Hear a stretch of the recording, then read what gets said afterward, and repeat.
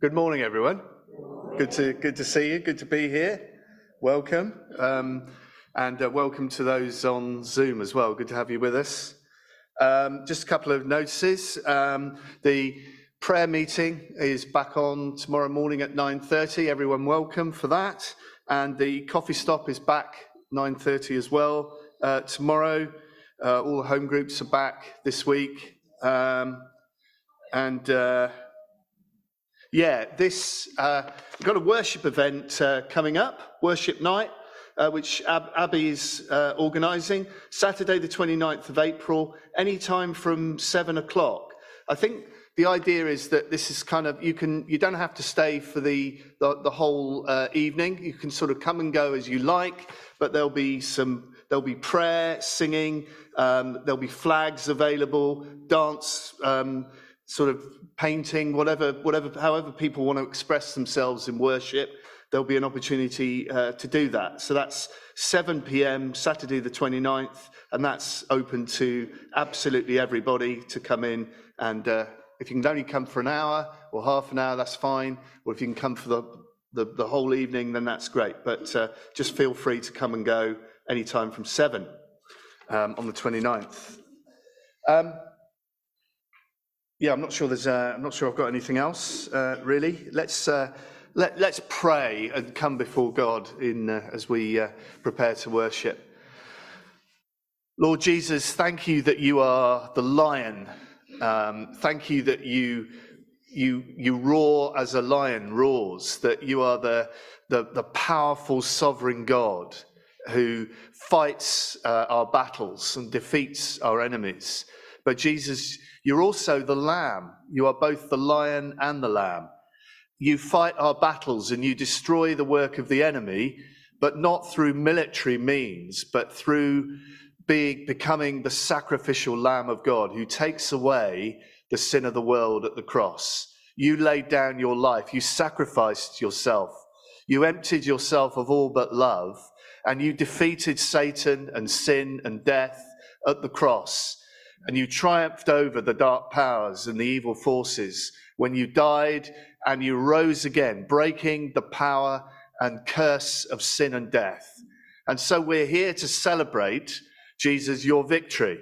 We're here because you are both the lion in your power and sovereign glory, but you're also the lamb who sacrifices for us at the cross.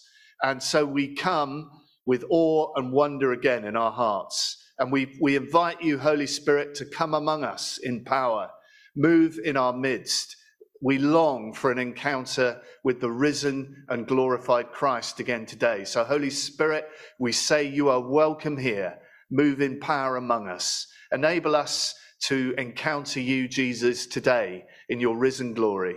In Jesus' name, amen.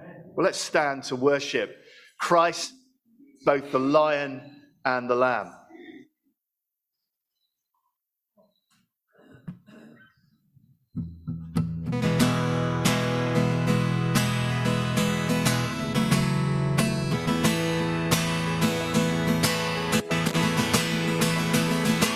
Coming on the clouds, kings and kingdoms will bow down. Every chain will break as broken hearts declare his praise. Who can stop the Lord Almighty? Our God is the Lion of Judah. He's roaring with power and fighting our battles. Every knee will bow before him. Our God is the Lamb that was slain for the sin of the world. His blood breaks the chains. Every knee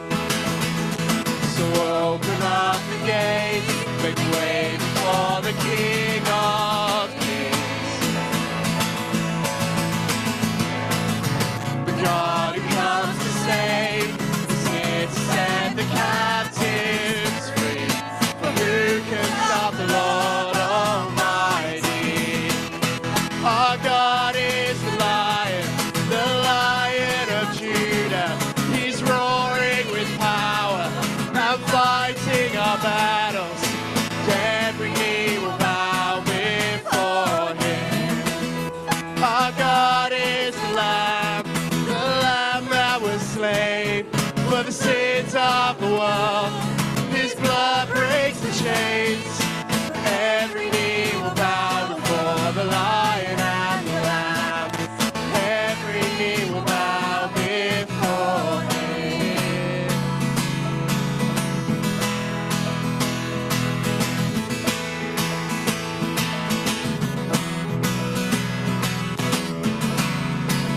Who can stop the Lord Almighty?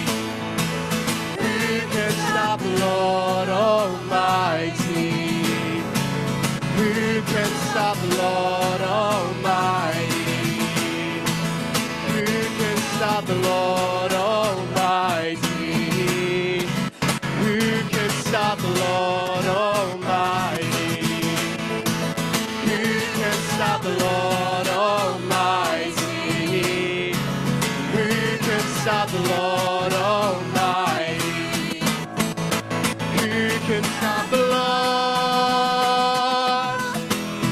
Our God is the Lion of Judah. He's roaring with power and fighting our battles, and every knee will bow before him. Our God is the Lamb that was slain for the sin of the world. His blood breaks the chains. Every knee will bow before the Lion and the Lamb. Every knee will bow before him.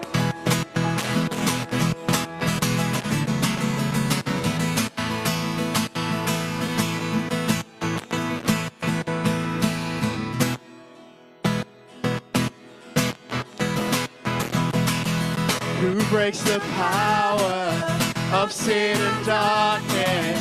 Whose love is mighty and so much stronger? The King of glory, the King above all kings. Who shakes the whole earth with holy thunder and leaves us breathless in awe and wonder?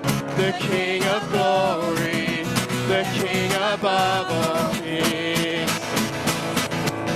This is amazing grace. This is unfailing love. That you would take my place. That you would bear my cross. You lay down your life.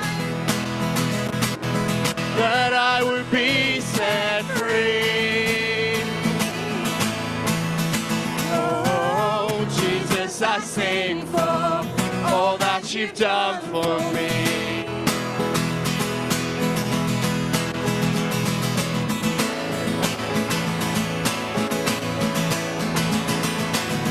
Who brings our chaos back into order? Who makes the orphan a son and daughter? The King of glory, the King above all kings. Who rules the nations with truth and justice, shines like the sun in all of his brilliance. The King of glory, the King above all kings. This is amazing grace. This is unfailing love. That you would take my place. That you would bear my cross. You lay down your life. That I would be set free. Oh, Jesus, I sing for all that you've done for me.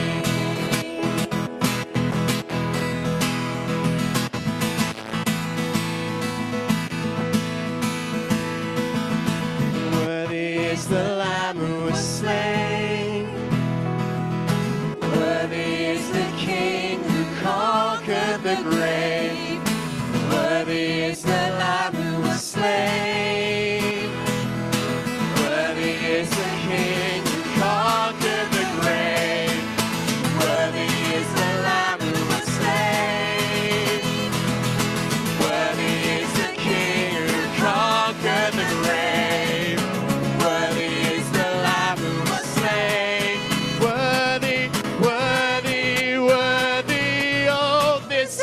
amazing grace. This is unfailing love, that you would take my place, that you would bear my cross. You laid down your life, that I would be set free. Oh, Jesus, I sing for all that you've done for me.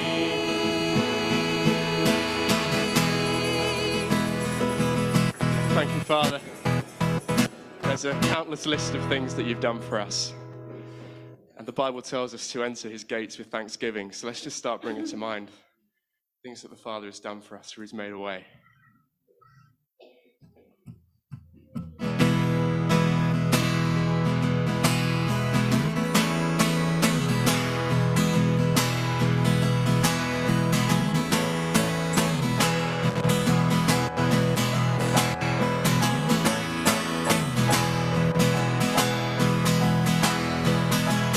Oh, there's nothing better than you. There's nothing better than you, Lord. There's nothing. Nothing is better than you. Oh, there's nothing better than you. There's nothing better than you, Lord. There's nothing. Nothing is better than you.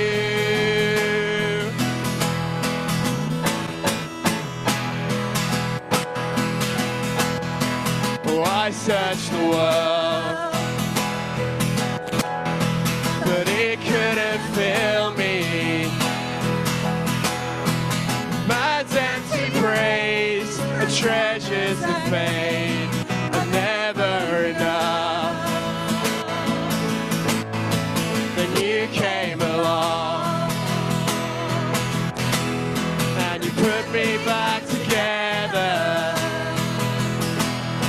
And every desire is now satisfied here in your love.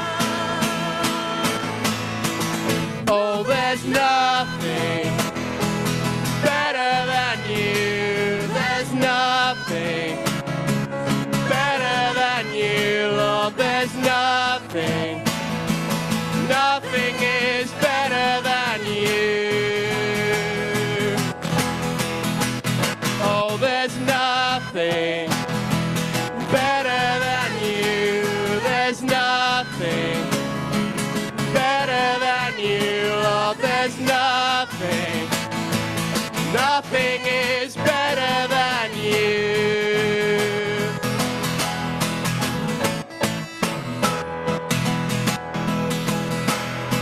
And I'm not afraid to show you my weakness, my failures and flaws. Lord, you've seen them all, and you still call me friend.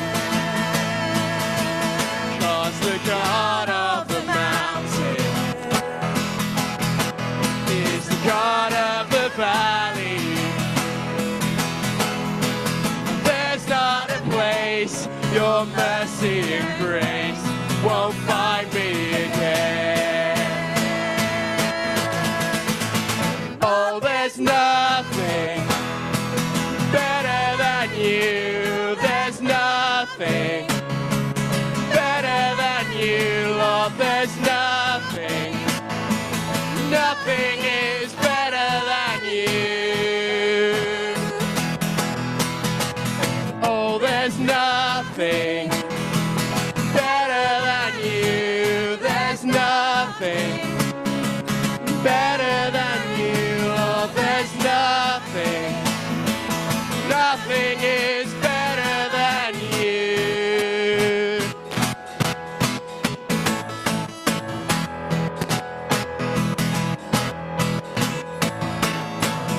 You turn mourning to dancing. ashes. You turn shame into glory. You're the only one who can. You turn graves into gardens. You turn bones into armies. You turn seas into highways. You're the only one who can. Oh, there's nothing better than you. There's nothing better than you. Lord, there's nothing. Nothing is better than you. Oh, there's nothing better than you. There's nothing better than you. Oh, there's nothing. Nothing is better than you.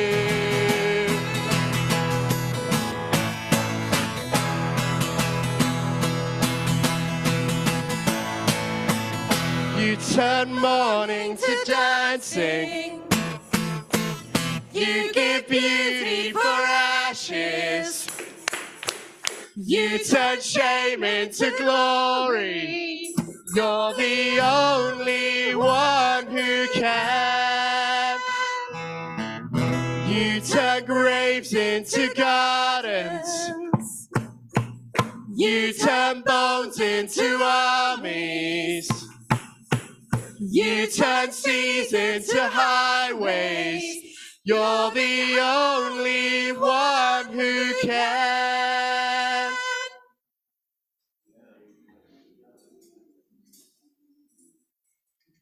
There's a song you want to sing out, or a prayer, or a scripture. Let's just move in the Spirit as the Spirit leads us. Please lead us in worship and praise.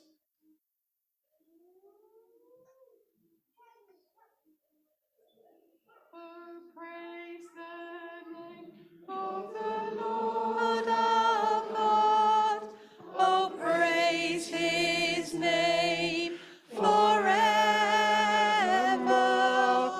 For endless days I will sing your praise. Oh, Lord our God.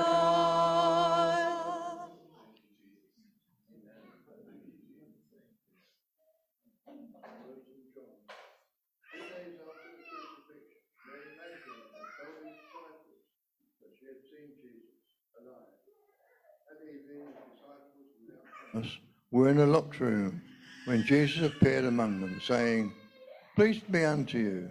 As the Father has sent me, so do I send you." When told of this event, Thomas refused to believe. 8 days later, all the disciples were in the same locked room when Jesus appeared again, saying to Thomas, "Put your finger here, see my hands, and feel my side. Do not be faithless," Thomas replied, "my Lord and my God." Jesus said, "Have you believed just because you have seen me?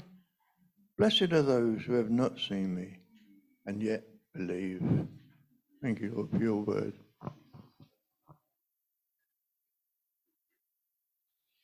Thank you, God, that in Jesus we find true peace. Thank you that in every way it's fullness of life, fullness in life, in you, Jesus Christ. Amen.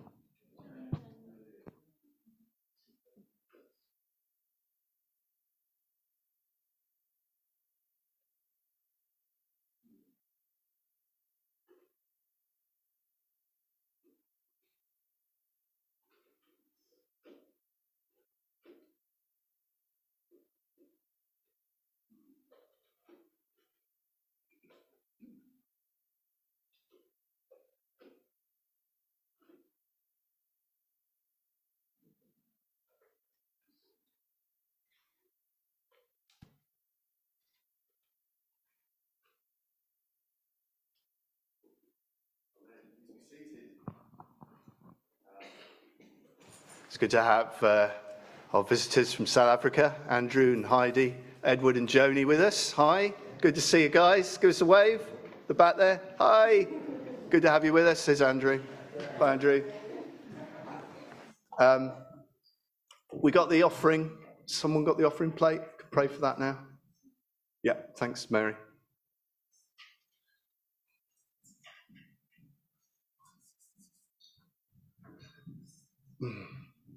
Let's pray.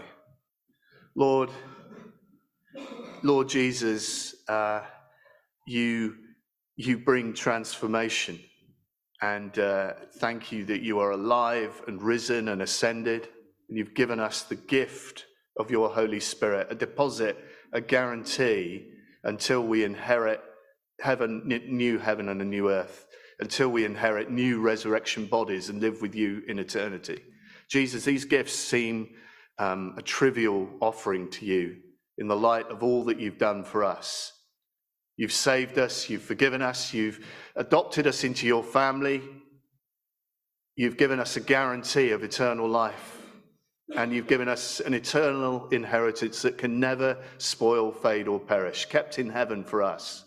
And so, Lord, please receive this money as our token of thanksgiving, and bless it and use it that others might come to know with Thomas, my Lord and my God. So, Lord, we pray for the children as they go out and learn together. Pray for your blessing on them and their teachers, that they would grow in Christ, just as we look to grow here. In Jesus' name, amen.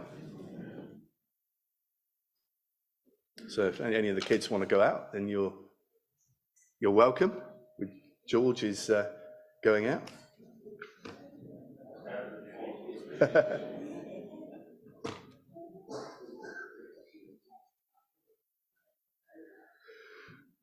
Can I ask the servers, the communion service, to come forward?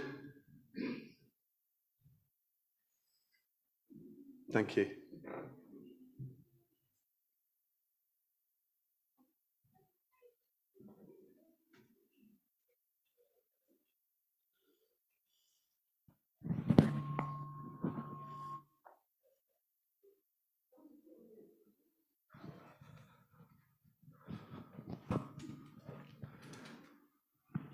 Noel is going to lead us in a prayer of thanks for the bread and the wine. Thanks, Noel.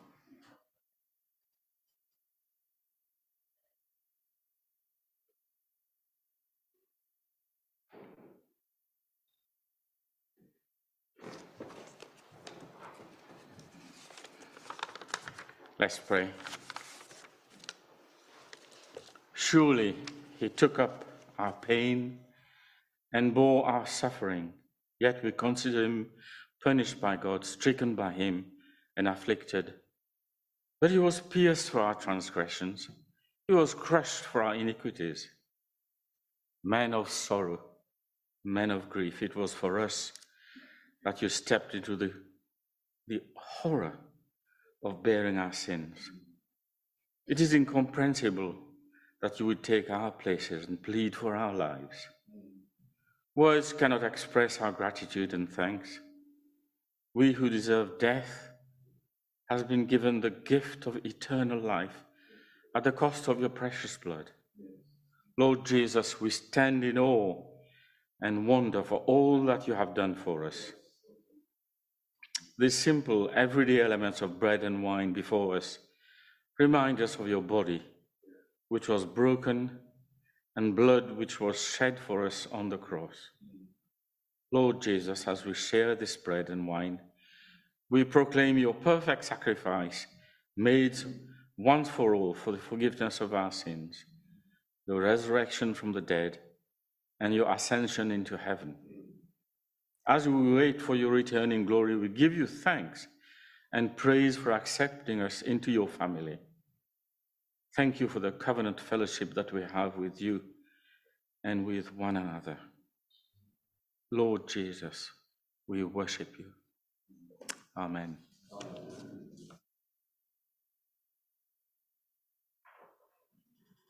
Thank you, Noel. Paul writes in 1 Corinthians 10, "Is not the cup of thanksgiving for which we give thanks our participation in the blood of Christ? And is not the bread that we break our participation in the body of Christ? Because there is one loaf, we who are many are one body, for we all partake of the one loaf. We invite all who love and follow and serve Jesus to take the bread and the wine. But if you're on a journey towards faith, still coming to terms with who Jesus is and what he means to you personally, please feel free to let the bread and the wine pass you by. Don't be embarrassed about that. We're delighted that you're here and among us. But please do reflect on what these elements mean for you. The body of Christ symbolised by the bread, and the wine symbolising the blood of Christ. So Jesus took a loaf, and after he had given thanks, he broke it and said, "This is my body, which is for you." So we will eat the bread as we receive it.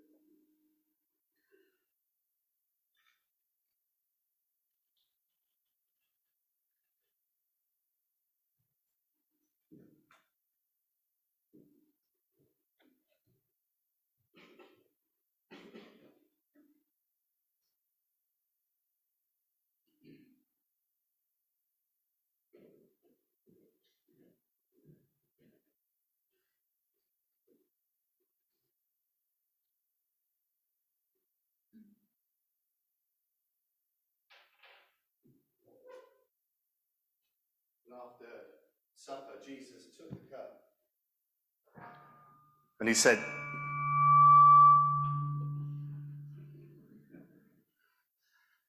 "This cup is the new covenant in my blood. Do this whenever you drink it in remembrance of me." We will hold on to our cups and all drink together.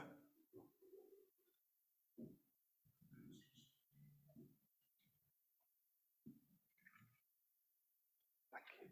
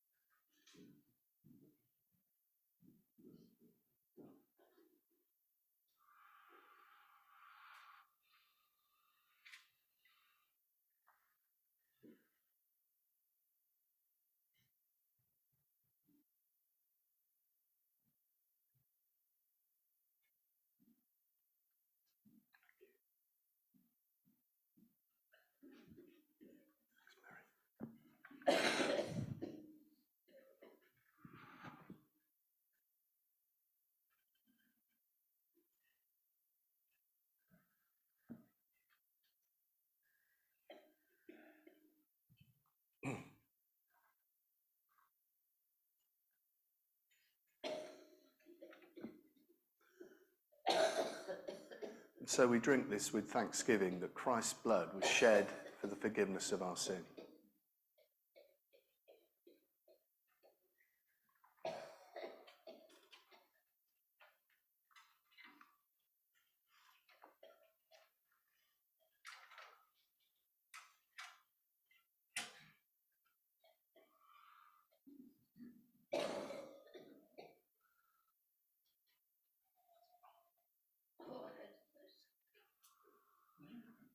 Opportunity now for time of open prayer. We pray for those within our fellowship who need a touch of Christ's grace and mercy and help, but also thinking of the worldwide persecuted church and also the needs of the world. So as the Spirit leads you, please lead us. And if you're on Zoom, please feel free to unmute and to share in prayer too.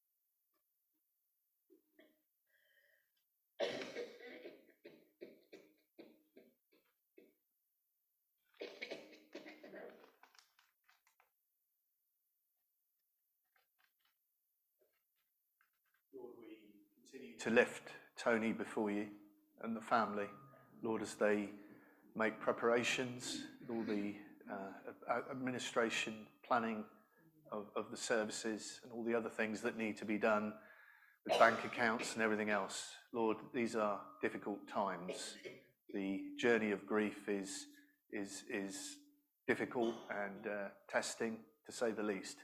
So, Lord, I do pray for your mercy and grace and help and comfort for Tony and for Claire and Paul and all of their partners and children. Lord, as they make this difficult journey, Jesus, draw near to them with your comfort, your strength, your peace, and help them, Lord, to journey forward. And Lord, I pray that through this difficult journey, that those who do not yet know you in the family would be drawn closer to Jesus, the source of hope and life. In his name, amen.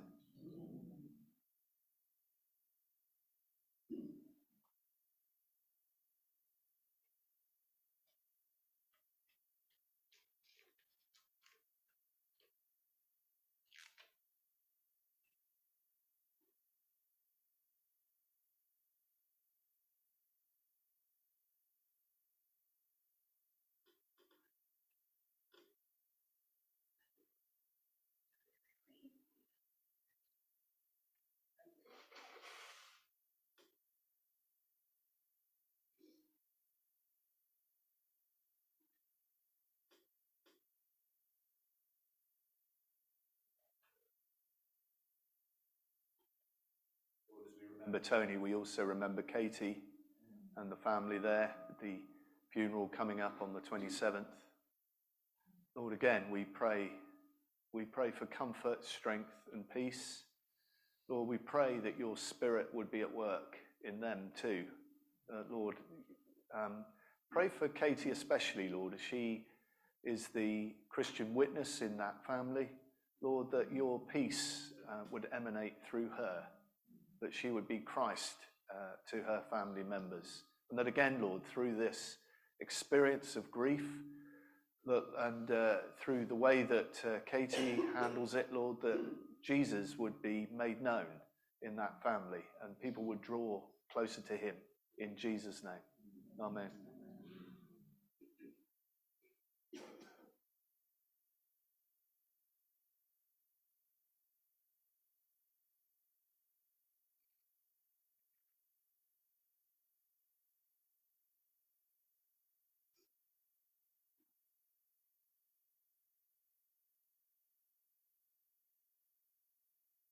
Father, for all those who are feeling afraid and anxious about life, yes, for those who are overwhelmed by circumstances, for those who are just feeling crushed by life, we lift them to you and we pray, Lord, that you will shine the light of your love to illuminate the darkest corners, that you will bring hope, take hopelessness away and bring hope and love into their lives.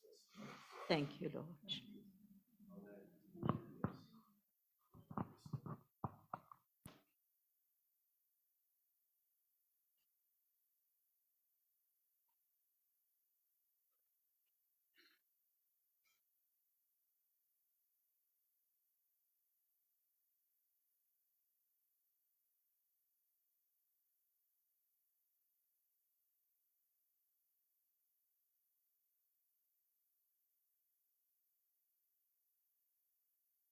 we look at your word now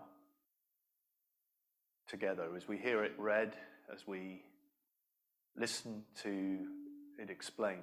We ask, Holy Spirit, that we would encounter the risen Christ again today, just as those disciples, including Thomas, encountered the risen Christ.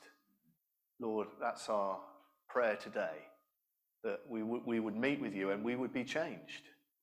Lord, I pray for those who are not yet believers, that you would open their eyes, their hearts, their ears to see and respond to the risen Christ.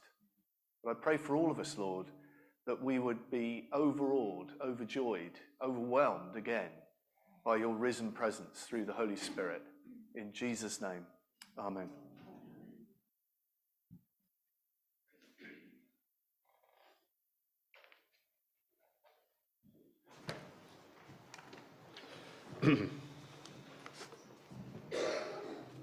So I'm reading from John chapter 20 and verses 24 to 31. Now Thomas, called Didymus, one of the 12, was not with the disciples when Jesus came. So the other disciples told him, "We have seen the Lord." But he said to them, "Unless I see the nail marks in his hands, and put my finger where the nails were, and put my hand into his side, I will not believe it." A week later, his disciples were in the house again, and Thomas was with them. Though the doors were locked, Jesus came and stood among them and said, "Peace be with you." Then he said to Thomas, "Put your finger here. See my hands. Reach out your hand and put it into my side. Stop doubting and believe." Thomas said to him, "My Lord and my God."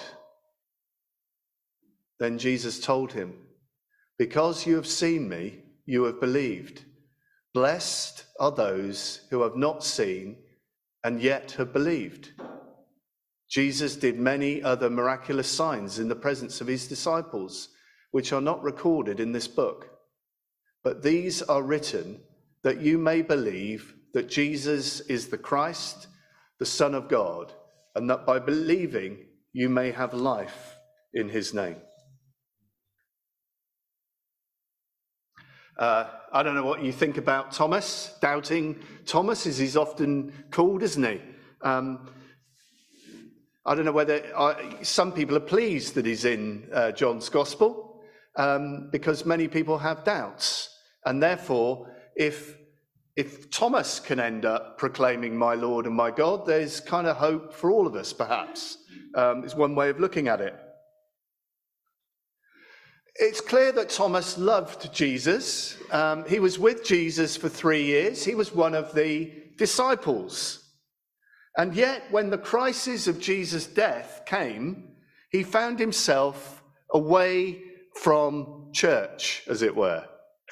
He wasn't with the other disciples in the room on Easter Sunday. He wasn't in church on Easter Sunday. He stayed away. And Thomas missed out on an encounter with the risen Jesus on Easter Sunday. The other disciples met Jesus and they were transformed and became Spirit-filled Christians on that day when they met Jesus. Thomas missed out on all that because he wasn't there. It's possible for people to say that they believe in the resurrection of Jesus and still not have a personal faith. There are plenty of people who would look at the historical facts about the resurrection and say, "Yes, I believe," based on the evidence that Jesus was raised from the dead. In fact, in a recent survey called Talking Jesus, around 40% of Britons say that they believe in the resurrection. But even the devil believes in the resurrection, and he doesn't have a personal faith in Jesus. He has a personal enmity with Jesus. So believing in the resurrection is not enough. It has to be personal. And it wasn't personal yet for Thomas, was it? He was around Jesus. It hadn't become a personal reality for him yet. It's possible to go to church, read the Bible, pray, do all the stuff that Christians do, and yet not have a personal faith in Jesus. Thomas proves it, doesn't he? I want to look today at how Thomas moved from being a doubter to making the greatest declaration of faith in John's Gospel, my Lord and my God. This is not just, by the way, for people who are not yet Christians and who are searching about Jesus. This passage is for all of us as Christians. John wrote his gospel for people who are not yet Christians to believe in Jesus for the first time, but he also wrote his gospel for those of us who are Christians to go on believing that Jesus is the Son of God and to live in the fullness of that. That's why John wrote his gospel. So we're all in on the gospel today. 3 things I want to look at about personal faith in Jesus that are crucial for the whole of life and not just for when we first become a Christian. Maybe there should be another car sticker. Christianity is for life and not just the prayer that you pray when you become a Christian. It's a bit long, isn't it? But just a thought. 3 things. First, Thomas represents doubters today. Thomas is usually known as Doubting Thomas, but we get other glimpses of his character in other parts of John's Gospel. In John 11:16, when Thomas learns that Jesus is going to Bethany, Thomas says, quote, "Let us go also that we may die with him." It's optimistic, isn't it? You could say, well, he's loyal to Jesus. He certainly sounds loyal, doesn't he? Although, wasn't there another disciple who said, "Lord, I would die for you, with you"? And Jesus says, "Hang on a minute, Peter, before the cock crows 3 times, you'll deny me." So I don't know whether Thomas would have died for Jesus or not, but he certainly seemed to be loyal, if somewhat pessimistic, negative, cynical. And when Jesus told them that he was going to prepare a place for them, do you remember that passage in John 14? "I'm going to prepare a place for you. There are many rooms in my Father's house." Well, that was supposed to be good news. But Thomas goes, "We don't know where you're going. So how can we know the way?" And Jesus said, "Thomas, I am the way, the truth, and the life. Whoever believes in me will see the Father." In other words, Thomas, just trust. I'll show you the way. Walk with me. I'll get you there. One commentator concludes by saying about Thomas, quote, "Thomas was a loyal but somewhat unimaginative person who will act only on what he is sure of." Maybe you were one of those people. Maybe you are one of those people. I often say to people, if I was to answer every single one of your questions that you have about God, about suffering and the Trinity and the resurrection and everything else, all the difficult, would you believe? And they still end up saying, probably not. People's barriers to faith are often not really based on difficult questions. They're often based on pastoral, personal issues. They've been hurt in the past. They've had a bad experience of church in the past. And so they built a wall, a barrier around themselves.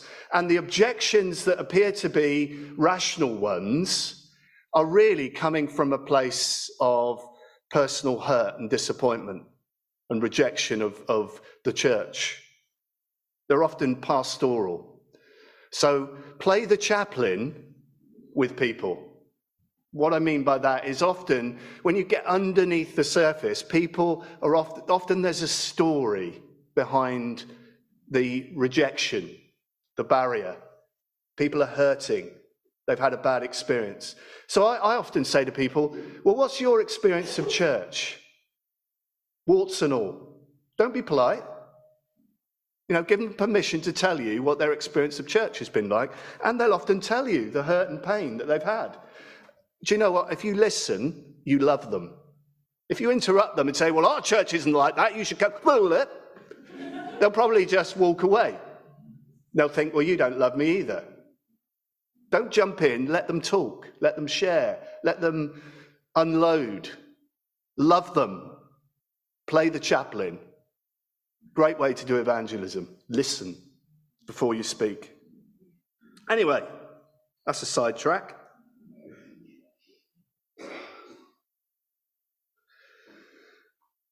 Thomas wasn't there in church with the other disciples when Jesus showed up. Jesus often shows up in church. In fact, I believe he shows up every week. That's why I love coming. You say, well, you have to come, you're being paid. No, I come because I love coming. If I ever didn't want to come, I would question my calling. Seriously. If I ever got to the place where I thought this is a chore, I would wonder whether I'm still called to do what I do, including being a Christian. It's never been a chore. It's just a joy to be in the presence of the Lord. It's not always easy, but it's a joy. Because it's the place of encounter. It's where we meet Jesus in his risen glory. It's where the Holy Spirit resides. I don't want to miss that. Thomas missed out on all that, didn't he? There are times when it's right, if you're on holiday, you can't be in church. When you experience grief and it's raw, it's right to stay away, actually. I did that when both my parents died. I couldn't be in church. It wouldn't have been right because I'd have drawn focus away from Christ. But when the storms of life hit and suffering comes, we need to be in church. We need to be among God's people. Thomas chose to self-reflect, and he missed out on an encounter with the risen Christ. I often say sometimes when you least feel like coming is the time when you most need to be here. It's true. Because this is where the Spirit is. The Spirit resides in the praises of God's people. He's enthroned on the praises of God's people. You want to experience God, worship with his people, pray with his people. That's where you'd experience him most. I'm not saying you can't experience God in creation. Of course you can. But the greatest intensity of encountering the Holy Spirit and the risen Christ is when God's people gather to worship. And if you don't come, you're missing out. Thomas wouldn't even believe the testimony of his friends who told him they'd seen Jesus. Rather than accepting his friend's testimony, Thomas laid down conditions for his belief. He said, unless I can put my fingers right into the places on Jesus' hands that the nails had pierced, and unless I can put my hand into Jesus' side where the spear had been thrust, I will not believe. Because he knew that no one who had had such wounds would survive. And so if he was able to see and touch a living body that had received these wounds, then he might be able to just believe that this wasn't an imposter or a ghost, but it really was the Jesus who died and was risen in front of him. Thomas is the most famous doubter of ancient times, isn't he? Many people today doubt the resurrection as Thomas did, probably as much on the basis of temperament as reason. Thomas was clearly the sort of temperament who paid more attention to physical facts and reality and evidence than personal witness. There are many people today who object to the resurrection on rational grounds, saying dead people simply cannot come back to life. The assumption is often that people in the time of Jesus were primitive and superstitious in their beliefs, that they didn't have the insights of modern science that we do, and therefore they were more likely to believe in this sort of hocus pocus. That's why many university departments have got rid of their theology departments, because it's Christian faith or theology based on the resurrection has been relegated to the level of myth and superstition. But we must remember that Jews at the time of Jesus did not believe in individual resurrection either. They weren't naive and superstitious. They didn't believe in resurrection either. N.T. Wright has written a huge book, if you've got time, called The Resurrection of the Son of God. And he looks historically at the evidence of the resurrection. And he says that most Jews at the time believed in a general resurrection of the dead at the end of the age when Messiah would come. They did not believe in individual resurrections. So even though in the time of Elijah and other places we see individual resurrections and people coming back to life, most Jews only believed that the dead would be raised at the very end of the age when Messiah came. They did not believe in individual resurrection. Hence Thomas's doubt. Hence the disciples needing hard evidence before they would believe. Jews did not believe in this stuff. So we are no more enlightened than they were. Just because we have the insights of modern science doesn't mean that we're less superstitious than they were. Quite the opposite. History tells us the opposite. Thomas obviously admired and loved Jesus, but he was afraid perhaps to get his hopes up. The other disciples say, Thomas, he's alive. Thomas must have been thinking, look, don't get my hopes up, it's too painful. I've been disappointed before, I don't want to be disappointed again. Have you ever had those experiences in yourself or others where you've had your fingers burnt and you put a wall around yourself and said, I've been hurt before, I don't want to be disappointed again. So you don't allow others, including God, to get too close. I hope if that's you this morning, that you will get prayer and healing for your heart. You know, maybe you've had a relationship that's gone wrong and you've been hurt and wounded. Maybe you've had a bad relationship with a father figure or a parent. And you've put a wall up, a barrier up, and you've said, if I get too close, I know what happens, I get hurt and wounded.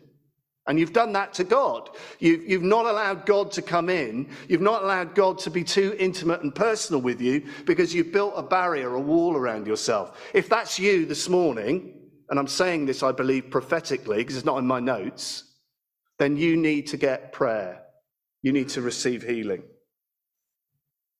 Thomas was one of those, I think.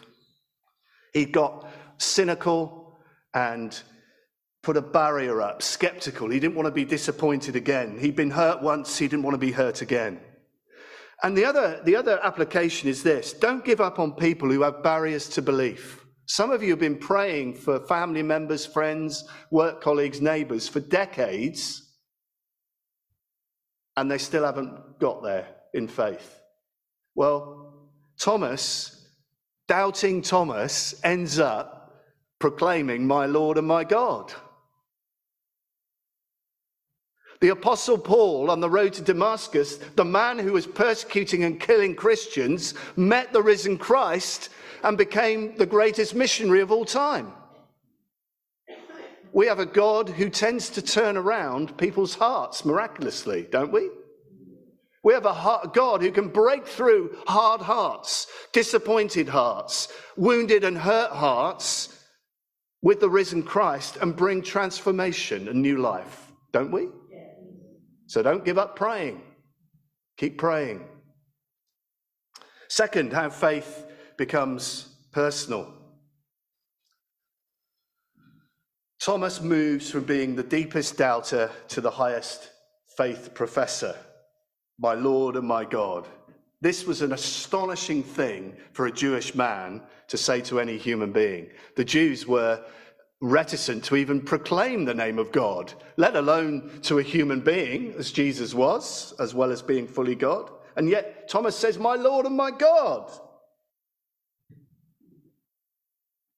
And when Thomas next appeared to all the disciples, including Thomas, he came directly to Thomas and he stretched out his hands and said, look, put your finger here. And he said, here's my side, put your hand into it. And Thomas responded immediately, my Lord and my God. The text doesn't tell us that Thomas actually put his finger into Jesus' hands or into his side, does it? The next thing we get is my Lord and my God. Just seeing Jesus is enough. Seeing the wounds was enough. This is fascinating. One commentator, Leon Morris, writes this, really interesting, quote, "It is possible that it was the words of Jesus more than anything that brought conviction, for they showed that Jesus had been perfectly aware of what Thomas had laid down as his demands. How did he arrive at this knowledge unless he's been with Thomas unseen?" In other words, Jesus knew exactly what Thomas needed to see, even though Thomas hadn't been in the room a week before, because he's God.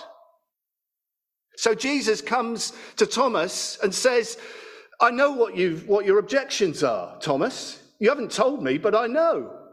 The disciples haven't told me, but I know your objections. I know that you said a week earlier that you wouldn't believe unless you saw the holes in my hands and my side. Well, here you are. Here I am." Incredible, isn't it? Jesus knew Thomas inside out, even though Thomas had not been in the room a week before, because he's God. And yet he still comes to Thomas and says, "Thomas, effectively, I love you. Stop doubting and believe. Here's my hands. Here's my side. Thomas, I'm here for you personally. Thomas, I died for you and rose for you personally." Do you have doubts? Do you have struggles? Jesus doesn't push you away. He comes to you and he says, "I love you. I died for you. I rose from you. Stop doubting and believe." Isn't that wonderful?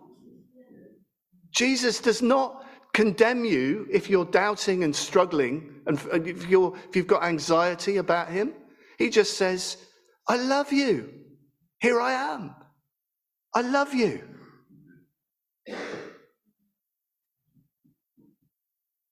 Have you got family, friends, work colleagues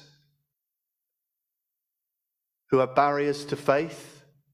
Jesus doesn't push them away. He comes to them when you pray for them, working in ways that you can't even understand. He knows every thought, every objection that your friends that you're praying for already have, inside out, because he's God. He knew Thomas inside out. He knows the family member, the friend, the work colleague you're praying for inside out, because he formed them and knitted them together in your mother's womb. He knows their objections, their barriers. And you know what? When you pray, he's working. He's working. He's working. Do you believe that this morning? Are you prepared to go the long distance and keep praying for decades if necessary?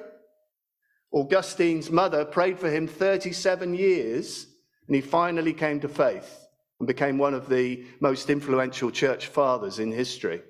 37 years. And it was on a day when he just happened to, a Bible fell on him. He was sitting by a wall, a Bible fell on him, open to Romans, and he read about being justified by faith through Christ, and he came to faith. God can do it however he wants to do it. God is working in ways that we cannot understand, so keep praying.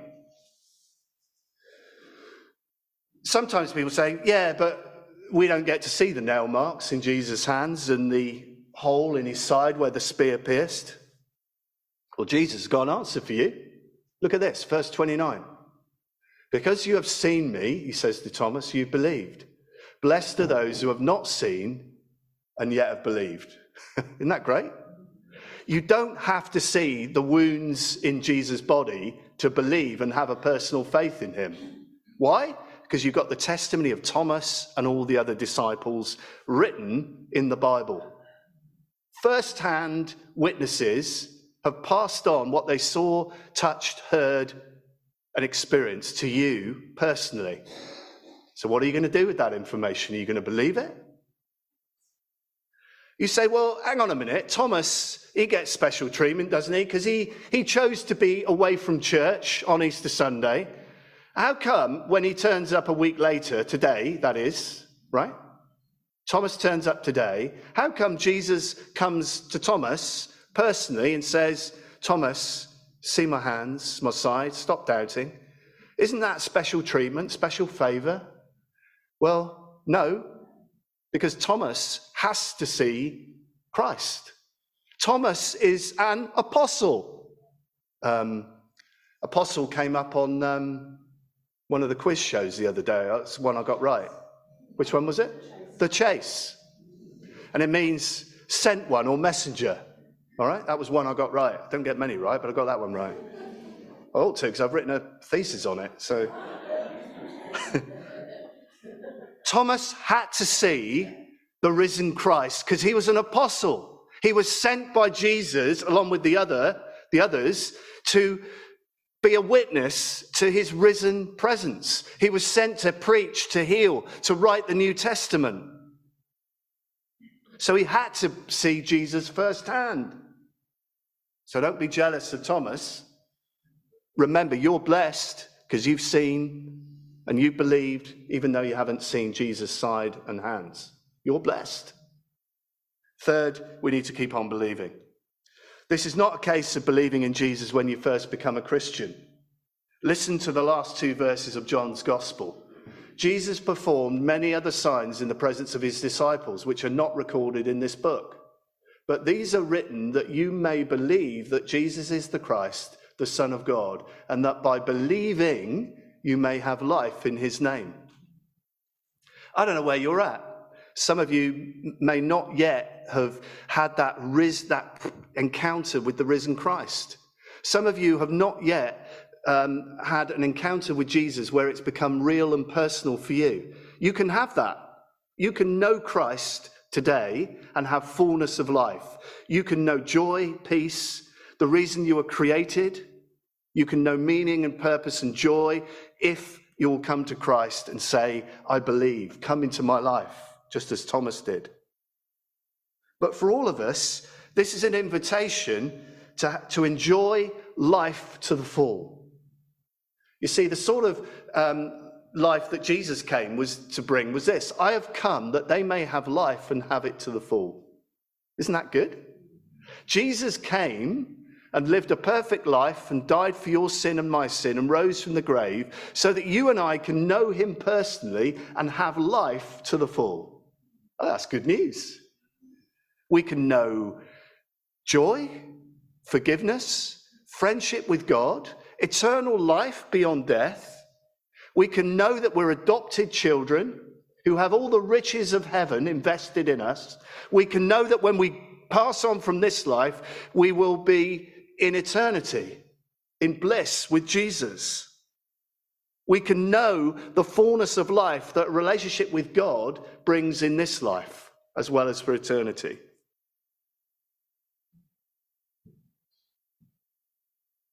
You see, the miraculous signs in John's Gospel are signposts that point to life in all its fullness. When Jesus turned water into wine, this was a signpost that Jesus brings abundant life and joy and celebration. The healings of Jesus are signposts which point to his power over sin, sickness, and death. The feeding of the 5,000 points us to Jesus, the bread of life, whose provision for us never runs out. Jesus walking on the water demonstrates his power even over the forces of nature. The healing of a man born blind points to the ability of Jesus to open the eyes of people who are spiritually blind as well as physically blind. The resurrection of Lazarus is a signpost to the resurrection of Jesus and to the reality that one day all believers will be raised up with new glorified resurrected bodies to live in a new heaven and a new earth. All of these signs and miracles prove that Jesus is the eternal Son of God who has power and dominion and sovereignty over the whole of creation.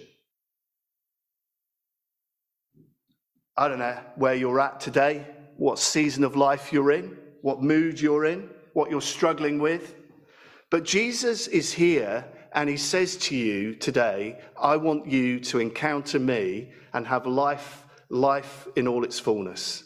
Isn't that great? He wants you to know peace, joy, meaning, purpose, so that you can cry out with Thomas, my Lord and my God. Thomas was transformed from being a doubter to making that wonderful profession of faith where he was overawed and overjoyed and overwhelmed in the presence of Jesus. Do you want some of that? I know I do. I want to be overwhelmed, overjoyed, overawed with Jesus. He can do that through his Spirit because he's here with us. Let's stand in the presence of Jesus.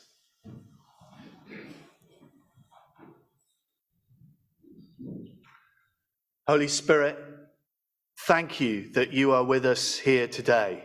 And thank you that you make the risen Christ real to each one of us. Lord, I pray for those who still have questions and barriers to faith. Lord, help them to seek you out today.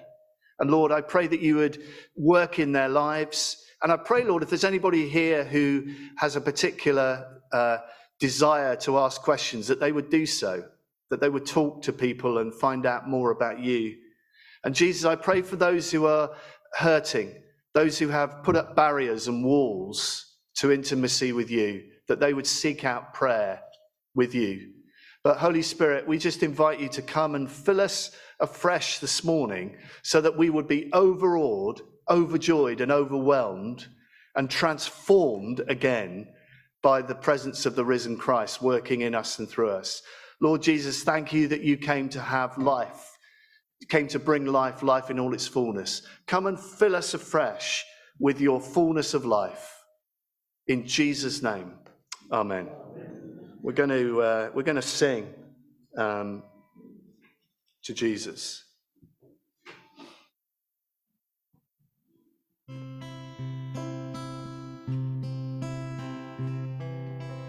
Father, we love you. We worship and adore you. Glorify your name in all the earth.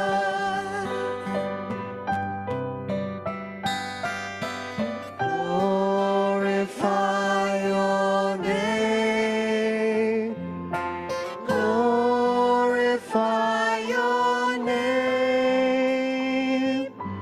Glorify your name in all the earth.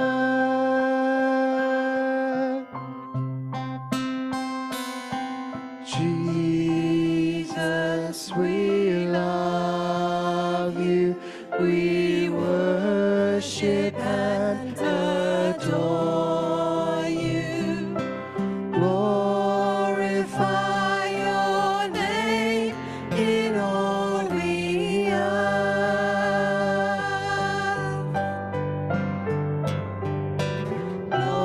Glorify your name. Glorify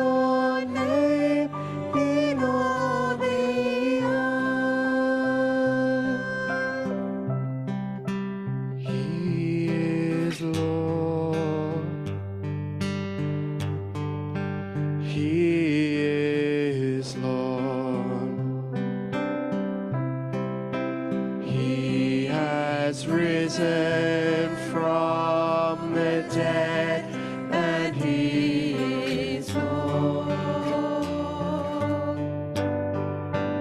Every knee shall bow, every tongue confess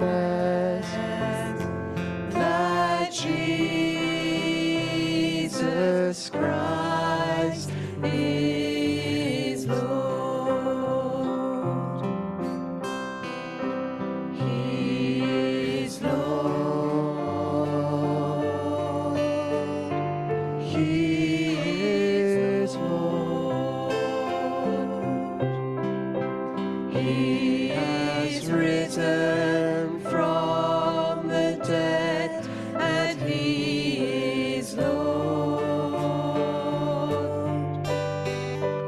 Every knee shall bow, every tongue confess that Jesus Christ is Lord.